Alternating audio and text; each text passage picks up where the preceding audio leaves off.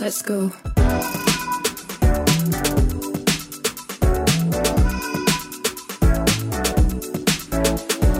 Welcome to Micromobility, a podcast exploring the disruptive potential of lightweight utility vehicles. Using the history of computing as a framework, we examine how these technologies will upend everything we thought we knew about the future of urban transport. The host of the show is Horace Dediu, founder of Asimco.com, and I'm his co-host, Oliver Bruce. Hey there folks, Oliver here. Apologies about the long delay between episodes here. As you'll be able to hear on this recording, I was unfortunately under the weather there for a few weeks, and I'm only just getting back onto the bandwagon. This week I interview Horace about the $1 trillion question. What will heavy micromobility, those vehicles in the 50 to 500 kilogram category, look like, and why could they be the realm of the defining vehicles of our time? With Arcimoto, who we've covered on this podcast in episode number 46, hitting a $1 billion market cap, I wanted to circle back on this topic again and ask Horace where his thinking has got to. I have also got an exciting update to share with you. We'll be starting to produce YouTube videos in addition to these podcasts. One of the things that's been obvious to me since we started was that a lot of the micromobility we are talking about is actually quite visual and tactile. While I can't bring you the vehicles, we can at least talk about those building the vehicles and companies in the space and show their wares a bit better, retaining the format of this long-form interview content. We'll be moving to an alternating week cadence for the podcasts and videos.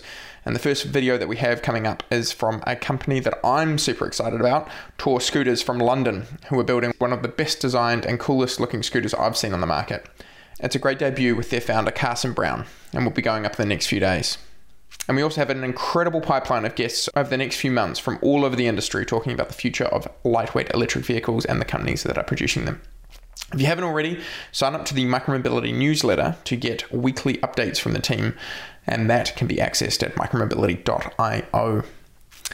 Otherwise, great to have you back and really looking forward to the next couple of months with you. And here is Horace. Let's go. Hey everybody, welcome back to Micromobility. I'm your host Oliver Bruce, along with Horace Dediu. How are you going today, Horace? I'm great, thanks. Excellent. We started off this conversation because we're going to be talking about heavy micromobility today again. We started because you're doing a little bit of work in carbon emissions and looking at the carbon impacts of micromobility. And so I know we're not going to go into it full depth because there's a whole bunch of podcasts we can make out of this that really need to go, we actually need to go into a fair amount of depth with, but just at a sort of a top line. Do you want to just run us through what you're thinking there for folks who might be interested in talking to you more about that, and or they'll see you posting stuff on Twitter and things like this? Yeah, so forgive me if this sounds more of a teaser because we can't get into it now, but sort of as a foreshadowing of what we're possibly going to be doing, certainly we're going to be doing.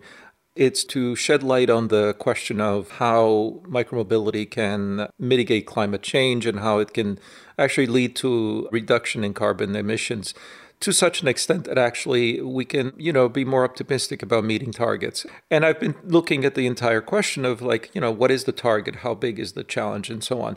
And so some of that requires a basic foundation and education. So we're not going to begin by, starting on the argument that we're going to hit X tons of carbon without knowing what is the relevant X and how big should it be and so on. So there's a need to prime the pump, so to speak, on the intellectual argument.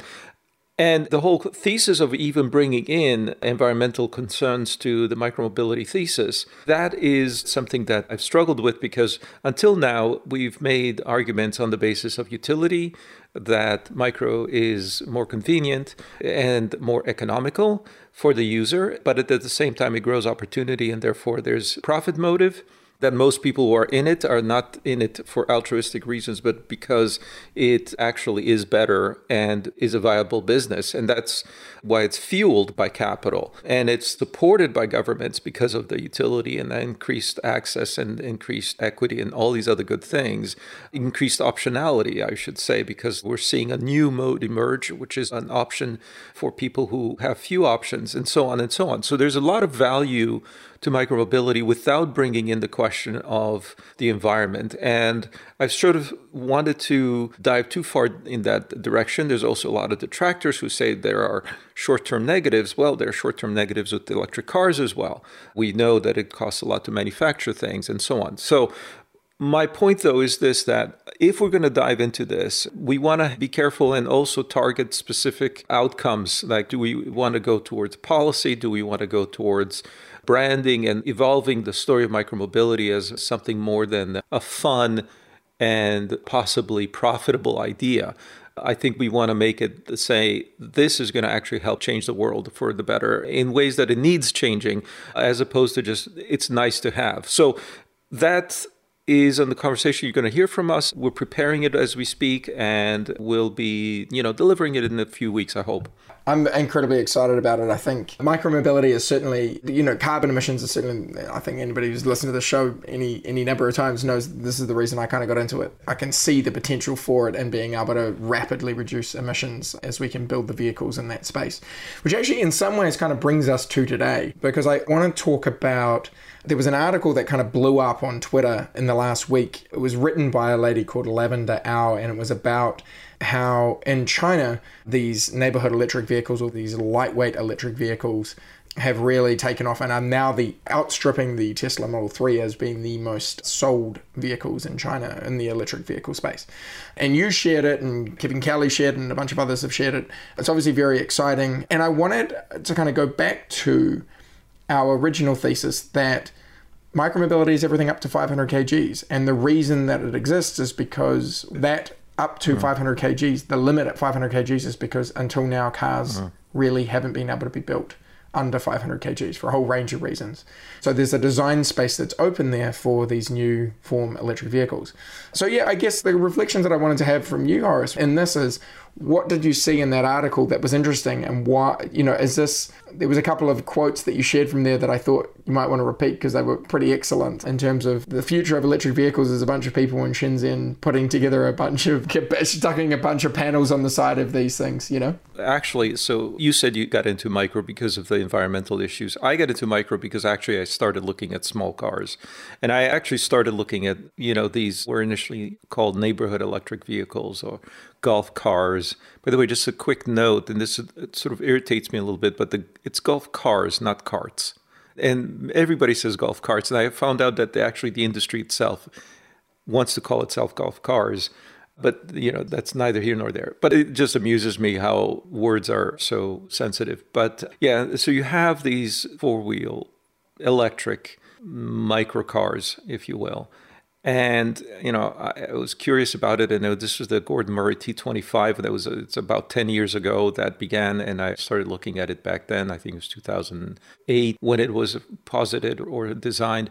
And so the thinking on these cars is that they were in a no man's land. You were either going to be a proper car or you're going to be a motorcycle. This, again, predates, these are motorized vehicle predating micromobility, so about 10 years ago.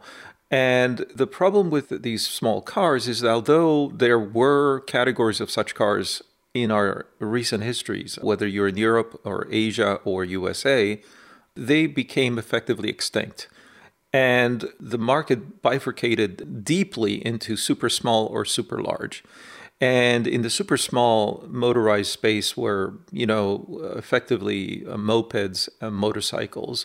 And the super large were, of course, cars. And there were fewer and fewer small cars, not even micro cars, but there were fewer and fewer small cars or compact cars or cars at all. Everything became trucks. Everything got supersized in the auto sector. And that's still ongoing. And I asked myself this simple question: why are we abandoning this land, this ground, which used to be so fertile, where we had the Fiat 500s, the Morris Mini, the 2CV from France, where we had even the Beetle, although these are not quite microcars, but they were sort of mini cars, and they were the most common vehicle type. And not only did the market flee from them, but it effectively, had a scorched earth approach, because it actually made that land unusable. We ended up with a situation where government, perhaps, I wouldn't say conspired, but it effectively cooperated with the industry and effectively burned that ground. And there cannot be a small vehicle. So the way it begins, my narrative on the subject, is that there was a time in 1950s where the Fiat 500 was created, where it flourished. This is the original Cinquecento, the Cinquecento Nuovo, actually. This is the iconic small Italian car that was loved and still loved by many. It was in production until the 1970s. Millions were made. Variants like the 600 not only mobilized Italy, but mobilized Spain and mobilized parts of Eastern Europe and so on. So it was an extremely successful category. And again, I speak of the 500 as only sort of the iconic equivalent of the whole category.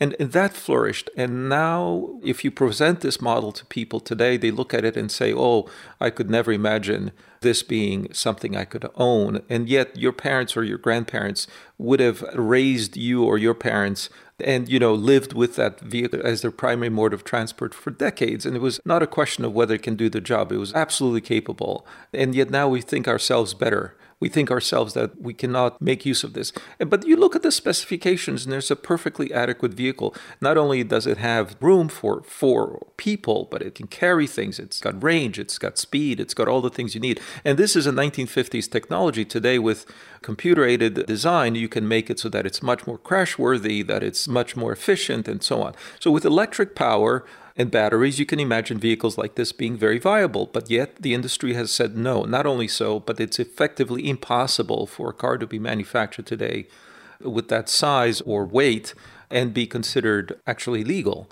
And so we have legislated, even though we need to not go off a cliff with emissions, even though we need to find space for a lot more people in cities, even though we need to mobilize billions, we say this vehicle is illegal. There's a paradox in this. There's a fundamental paradox. Of course, you can go down the scale all the way down to a skateboard. But if you say as a society that no car can exist at that size point, and again, 500 kilos happens to be the weight of a Fiat 500. If we say this, then what are we saying overall? What are we saying overall if you do not provide design freedom for automakers to go down in weight, and if they themselves, given that freedom, would rush in the opposite direction? What's really going on? This is why I take this case of the microcar as kind of the lie, the original sin of the auto industry, that it has decided that this is impossible. What was possible, what was joy to millions, what is delightful to many, because even if you read about these cars, people absolutely adored them. And even today, car critics say that the Fiat 500 is one of the best cars ever made. And yet we call them illegal today. What's going on? So put aside history, put aside the paradox. The question is, what's going on in the real world today as far as this space? And this is where this article popped up again in my feed. And obviously, I knew about this 10 years ago. It was Paradox, but now suddenly they're popping up again. And why? Because of China. In China, these vehicles are being made by the million, and they're completely invisible because they don't count as cars. They're not counted in the register of car registrations. They're not measured by industry analysts. They're not, weighed against the sort of the output of China's industrial sector, et cetera, et cetera. They're flying under the radar. In fact, they are illegal. And this is what the article points out. There are many municipalities have banned these vehicles.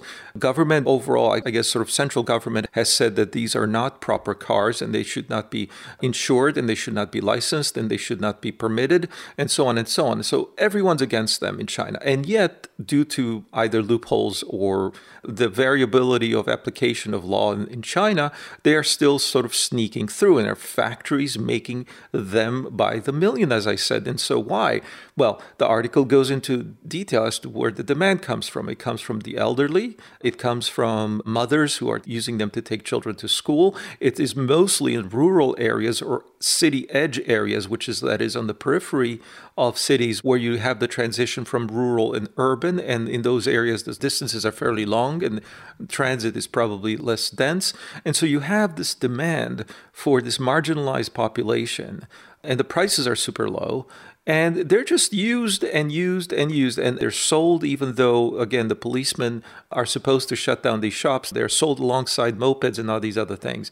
They're crude, but there's actually a fascinating thing. Sandy Munro was asked to have a look at one of these things. A fellow from Jalopnik. I love that vehicle. Yeah. I forgot his name. Oh, yeah, it's called the Jangi. Oh, you mean the guy from Jalopnik? Yeah, I don't know his name either, but he bought one of these really low. Yeah, he brought it over to Sandy's shop. Yeah. He brought it to Sandy to have a look, and Sandy was blown away. He said, this thing, freight on board was like $800 or something ridiculous. It's certainly not in the thousand range. And he brought it in and had, there's like a 15-minute video you can watch on YouTube about it. And he's blown away by the cost, how it's possible to do this at cost. It's got stainless steel bumpers. It's got a spare tire. It's got ventilation. It's got sliding windows. It's got all these features on it, which each one individually isn't a lot, but they add up when you put it all together. And it's still lead acid battery. It's still a brush motor. It's still very, very crude, but it does the job. It is effectively a golf car, but it is sold in China as a mobility alternative. And again, so a flood of commentary came out as this article was posted, and most of the commentary was like, boy, I'd love to have one of these things. And the answer is you can't. Not really, And this is true in Europe, it's true in China, it's true in the United States. The fact that they exist is such a disruptive story. The whole point of disruption is that, this not only flies under the radar, but it's considered beneath contempt is the word, right? It doesn't deserve our consideration even. And yet it is exactly emblematic of this space. Yeah, totally. And in that regard, I wonder if, obviously there'll be, I imagine, a lot of pressure coming in from car companies that these vehicles would be banned. Purely, like, I imagine a lot of the regulatory capture has come about because car companies have decided that this is an area that they don't want to see any competition from. The one part that I did think that was very interesting, though, was that the Chinese electric vehicle that is the best selling, which is the Mini, it's called the Mini, is actually a GM-based. That's a slightly different, and I don't know if that qualifies as micromobility. It's probably too heavy. There is this secondary trend, which is, it's sort of related to this super, super small rural car market, but it are this sort of small electrics, and small electrics are more along the lines of, a Mini or a Smart or a Fiat 500 of today, which is, again, with sufficient battery, it's going to tip the scales a little bit, above 500. But the thing is that the idea of the mini car is sort of coming back in China. This is a two-door vehicle that's electric, but fully recognized as a car. But it is, again, in the article, probably sensational. It tries to claim that it's outselling Tesla, which isn't hard to do, frankly, because as Sandy Munro himself says, there's 600 electric car companies in China alone. 600. What are they all doing? Well, they're doing these golf cars, first of all. They're probably not proper cars in that sense. But from those 600, you're going to have a dozen or so who are going to make proper cars. It's inexorable that there will be both the demand and supply of mini electric cars, which China's demand is so huge. And India's is going to be the same thing. And so these electric cars are the David to the Goliath of traditional car makers who are going to make enormous electric SUVs and electric luxury cars, which is how the market has developed. And the early entrants who were economical, quote unquote, it's, the Leafs and the plug-in Prius and all these other things. Everybody's like, get rid of those. We really want to have giant land barges again, which are electric and, again, use most of the energy to carry their own batteries around. But this is what Micro is all about. When you ask these questions, you create these contrasts, these paradoxes. We talk about efficiency. We talk about land use. We talk about the underserved. We talk about billions who have no access to cars. And then you say, well, the answer is to make luxury cars and $100,000 price points. No. You have to look at the bottom of the market. And so we jump all the way to the bottom and we talk about scooters. Great. We talk about bikes. Great. We talk about e-bikes. We talk about possibly, pods or quads or three-wheelers. But what about this other space? Because, in the graph I did early on, I showed the weight of a bicycle. It's 25 kilograms at most. And you look at even the cargo bikes, maybe 50 kilograms. God, that's a huge weight you cannot pick it up. It's too heavy, right? That people say, okay, even within the community of micromobility, is like, we cannot have micromobility defined as a vehicle that you cannot pick up. That's a great kind of like cutting off point. But what about between that point of 50 kilograms and all the way at 1,500 kilograms, which is where most cars are today? In fact, they cannot go below something like, I would say, even this is outrageous, is to say 1,000 kilograms. Yeah. 1,000 kilograms in the car design world is like, you're ridiculously light and it's unsafe. Yeah. So between 50 and 1,000, what do? What is that space for? Actually, you're going to say to me that there's no legal way to provide transport for someone with a vehicle weighing between 50 and 1,000 kilos. It's absurd. In fact, it is the sweet spot when you think about it. Those weights are exactly tuned to a family of 4. If you're going to have a passenger count and a payload measure at those points of 4 people plus their baggage, plus the stuff they need to carry, and you look at the payload, it goes up to about 300, 350 kilos, which is like the most a car is ever going to get filled with. It's actually at the limit of what a car can carry. And then you ask, okay, payload times 2. Is that vehicle size? By the way, a bicycle or a cargo bicycle, get this, can usually carry 4 times its weight, easily. Yeah. A bicycle or a cargo bike can carry 4 times its weight. A truck only, this is the semi-tractor trailer trucks, they usually carry 2 times their weight. And a car carries half its weight, maximum. So it cannot carry its own weight. You know the old story about the ant that's able to carry 10 times its weight, right? The ant, the super animal, the super efficient animal, super powerful animal, right? This is where, all these mythologies start from, like Spider-Man is so strong, it's like a spider, A car cannot carry its own weight, whereas a bicycle can carry 4 times its weight. And in between these two extremes, what do we have? How about a vehicle that can carry just about its own weight? And yet no such vehicles are allowed to be designed. And by the way, if you then start to talk about this space in the middle between, again, 50 kilos and 1,000 kilos, then you start to say, wait a minute, all of these objections about micromobility can suddenly be met.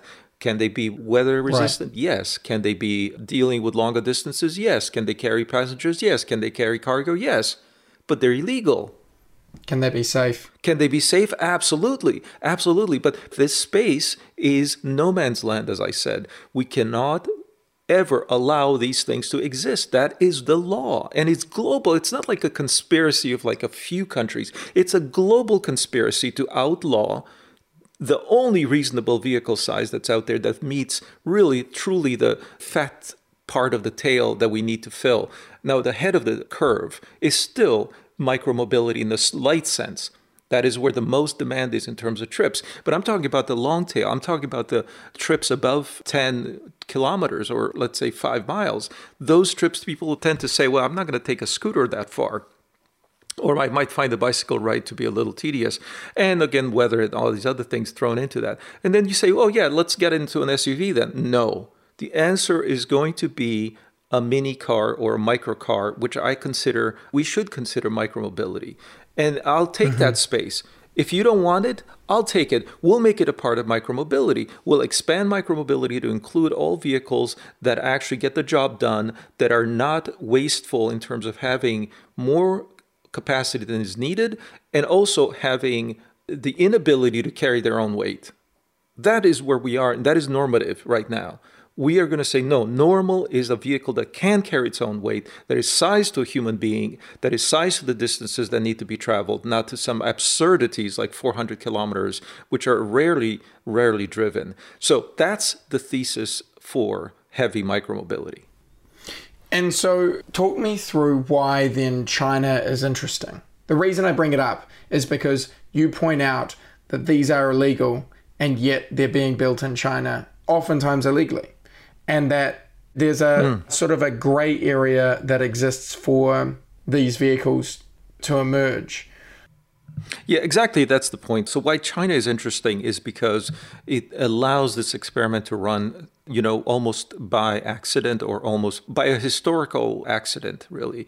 And it often, it's like, what's the old saying? Like, even if you pave the world, every square inch of it, a crack would emerge and a blade of grass will come through. You cannot stop this idea. And the only question is, where will it take root? Will it take root in China? Will it take root in Africa? Will it take root in other parts of Asia? Will it do so because a two-wheel vehicle will evolve into a three- and a four-wheel vehicle? Will it take root because somebody will just say, well, we need golf cars to be driven on the street for some strange reason? There's even a town in the United States where it's almost entirely served by golf cars, or is it campus vehicles and all these other things? And they take root. And that's the thing about China, is it's actually taking root in a large way.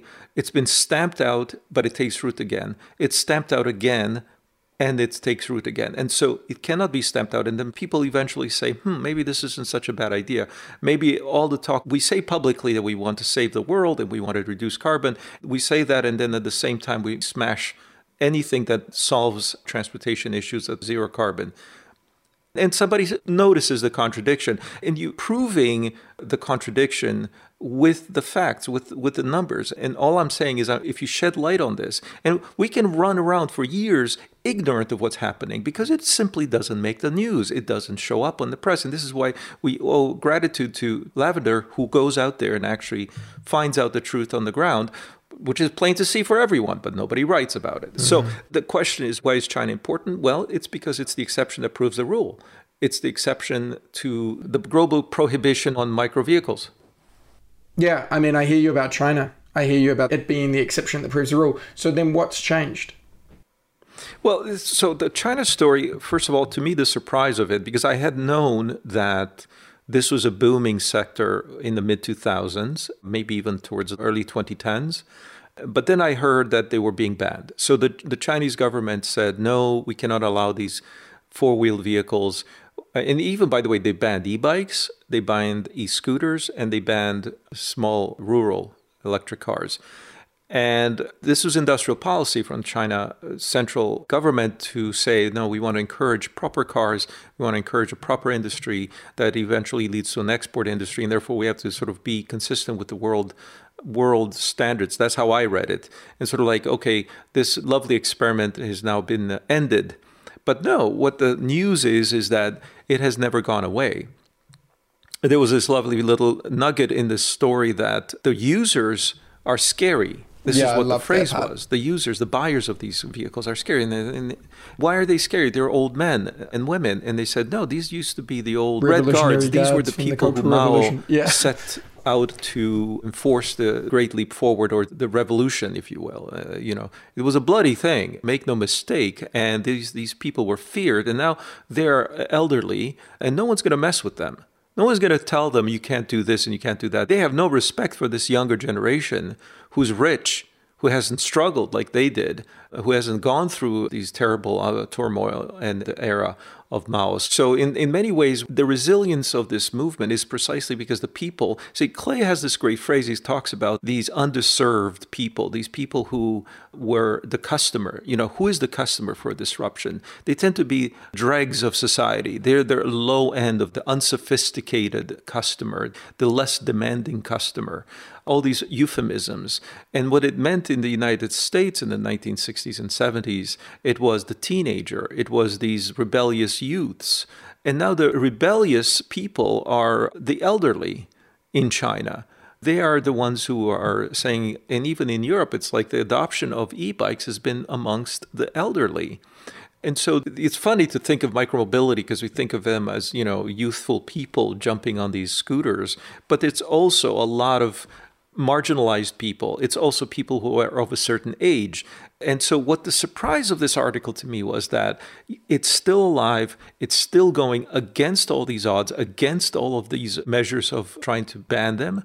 And as a result, there's still a lot of great product being built. And in fact, the article ends with this tremendous quote saying that the future of transportation is not being made in Mountain View. It's made in Shenzhen or some other edge city in China, where some guys are putting panels on a golf car effectively and selling them to elderly gentlemen or ladies. And so this gave me hope that it's still going and you cannot pave over this forever. And it's going to eventually travel. Now, how does it go to market elsewhere? That is the open question today.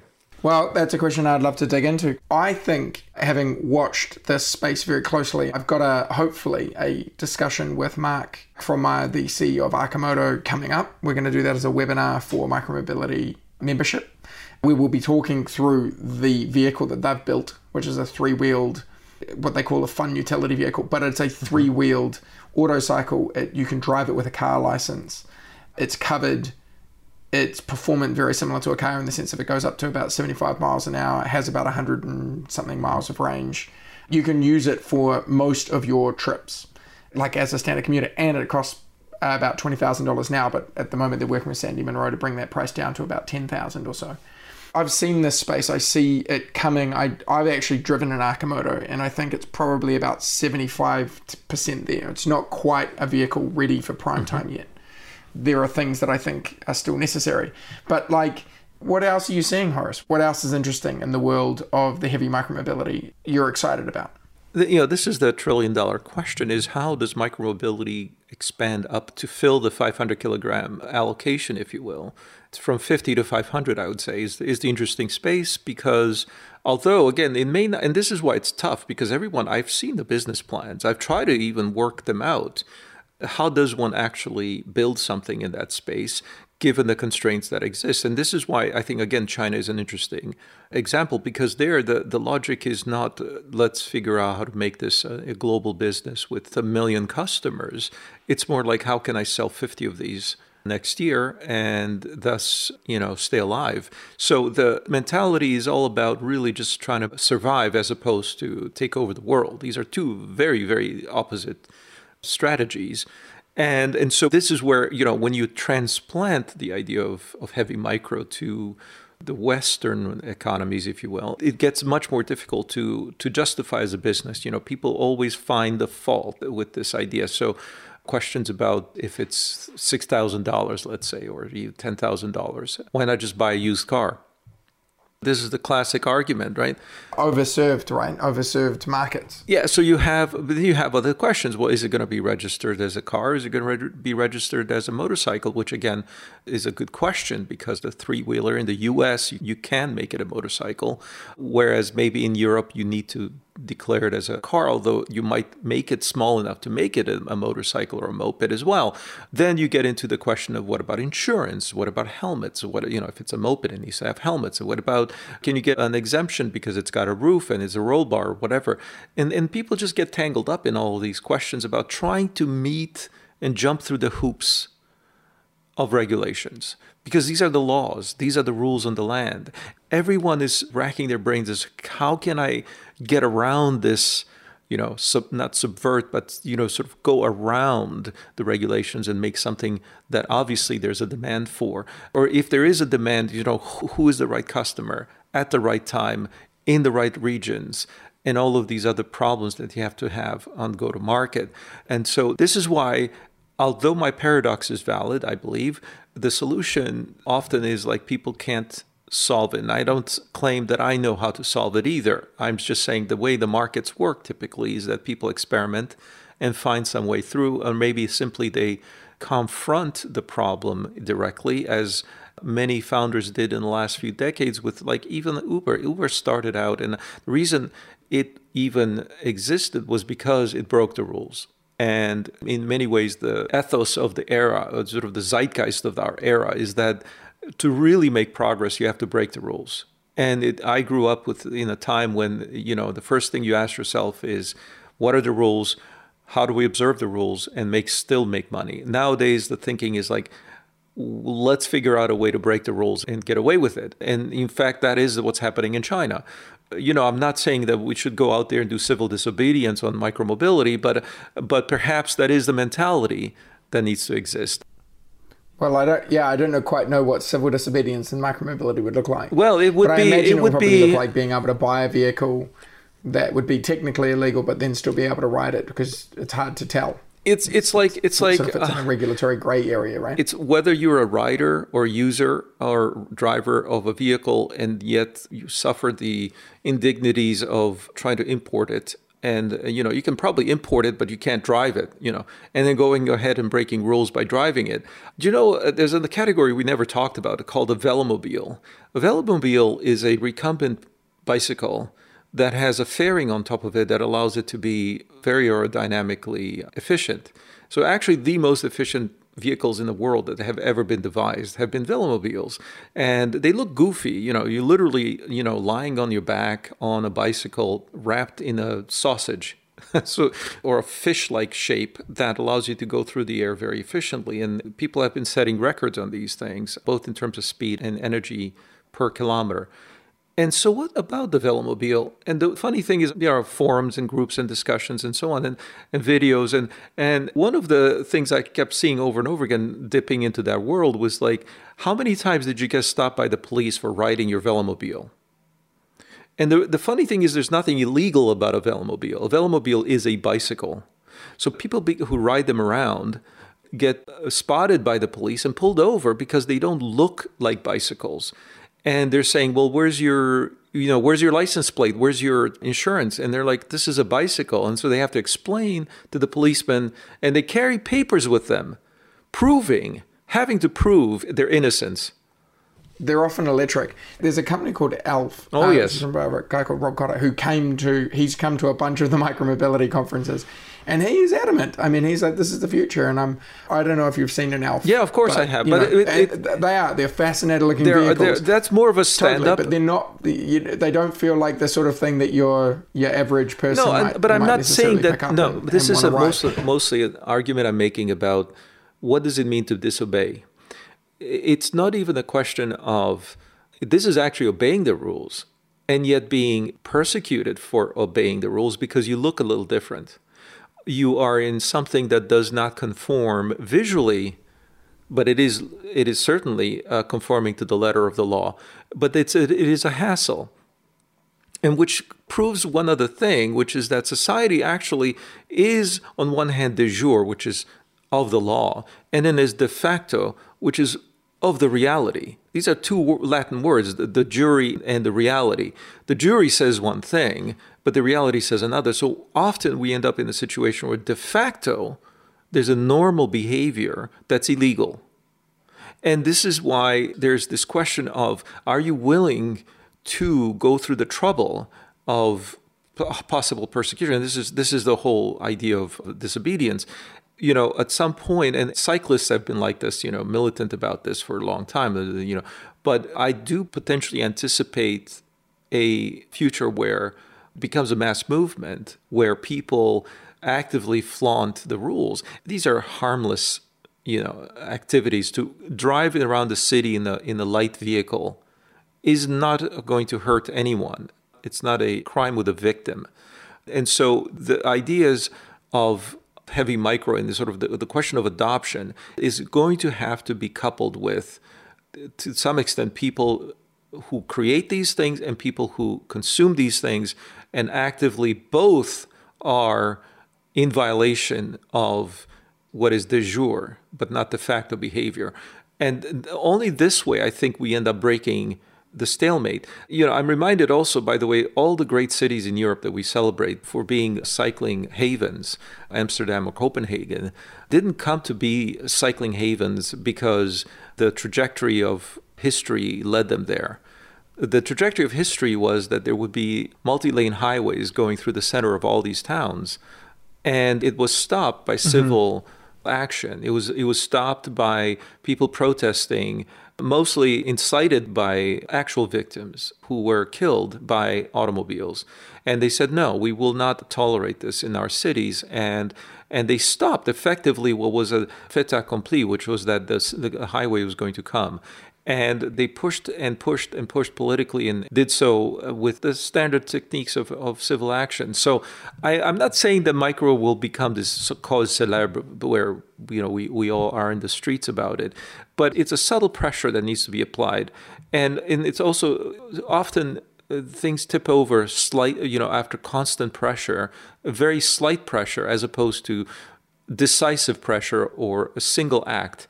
It's more like you see more and more of it, and you sort of become, inured to it. One other thing, scooters have just gone through this. Whether you were in Germany or in the UK, even today, these were vehicles that were banned. It's absurd that, and then one day they're not banned anymore. So the law somehow comes around. But in the meantime, how do you make that happen? In that case, it was obvious and it was top down. But in some cases, it's not obvious and it has to be bottoms up. Anyway, I'm not the right person to ask on how to make these things happen.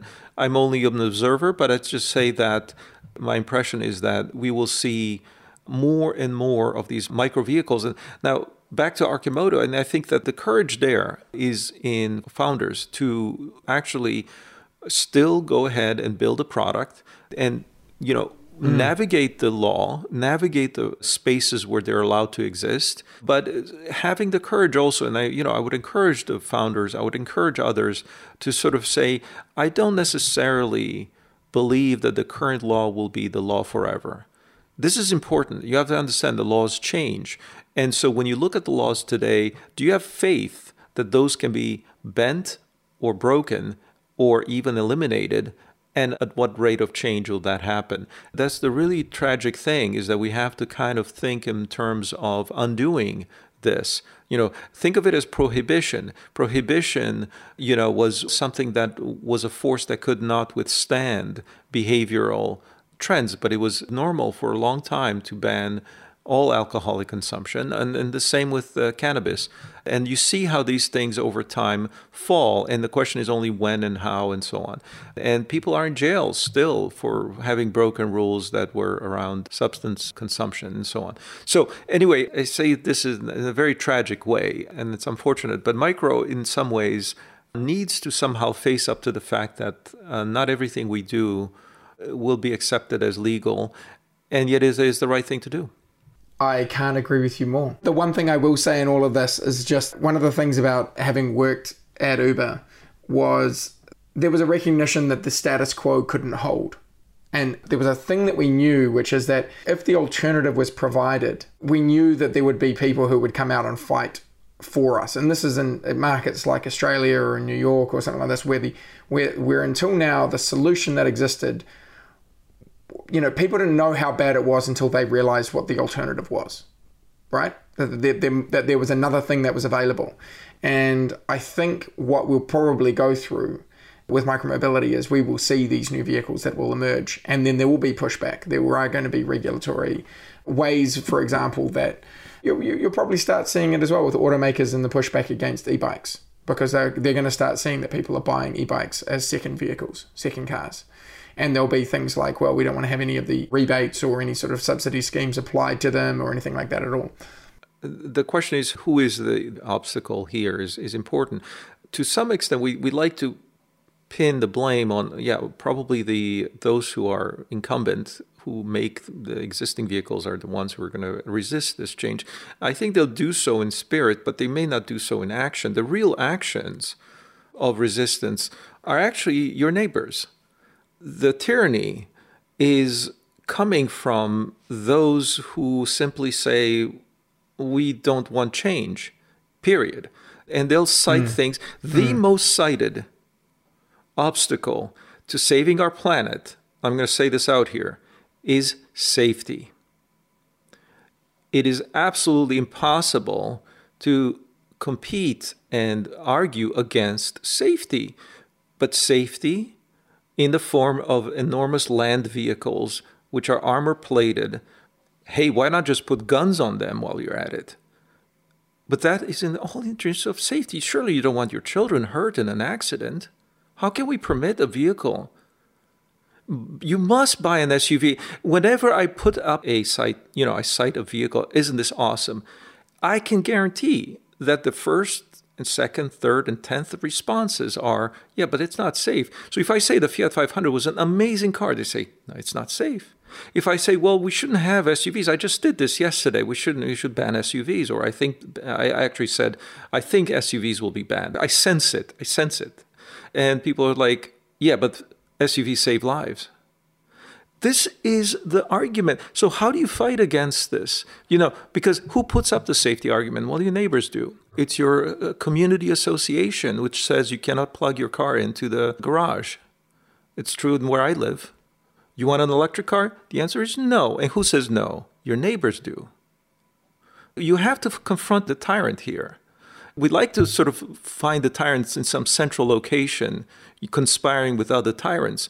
But it's not. It's us. And so the question then is, how do we change us? And how do we get the neighbors to come around? They're the least likely to take a risk. They're the least likely to accept new things, right? This is the standard S-curve. You have the middle and the late, and those are the majority. That means it is us. And so what the government does is it reflects the majority. It reflects the concerns, perhaps some more than others. The vocal and the loud get more say in the matter. But who is the most vocal? And that, again, it's your neighbor. So my point is simply that you change behavior by standing up, making an example with your behavior, and then saying, no, just watch me. I'm not going to say anything, just watch me. And I'll do the right thing and I'll stand up for what I think is right. And so by your example, by sheer character, you make the change happen. And so let's not always throw rocks at somebody who we assume will stand in our way. I think it's mostly like we need to do it ourselves. And one thing about car makers, it's like, okay, I don't think that they're particular. I mean, not to defend anything they do, but it's like they're not that smart, to be honest. It's like they don't have a meeting to discuss how do we stop e-bikes. They don't hire a CEO and ask him, how are you going to stop e-bikes? It's kind of like they're chasing 1,000 other things. So that's just my own point of view here on that. And, I encourage you to think more deeply about the causation of resistance, if you will, to improvements. Excellent. All right. Well, thank you, Horace, as always, for another illuminating and enlightening session. And folks, do come check out the Micromobility membership. We are going to be having some really phenomenal webinars coming up, including hopefully one with Mark von Meyer from Arcimoto talking about that vehicle, and also as well some other vehicles in very similar veins, which I'm very excited to announce. Oh, exciting. In the coming weeks and months. Yeah, no, it's going to be great. Excellent. All right. Thanks, Horace.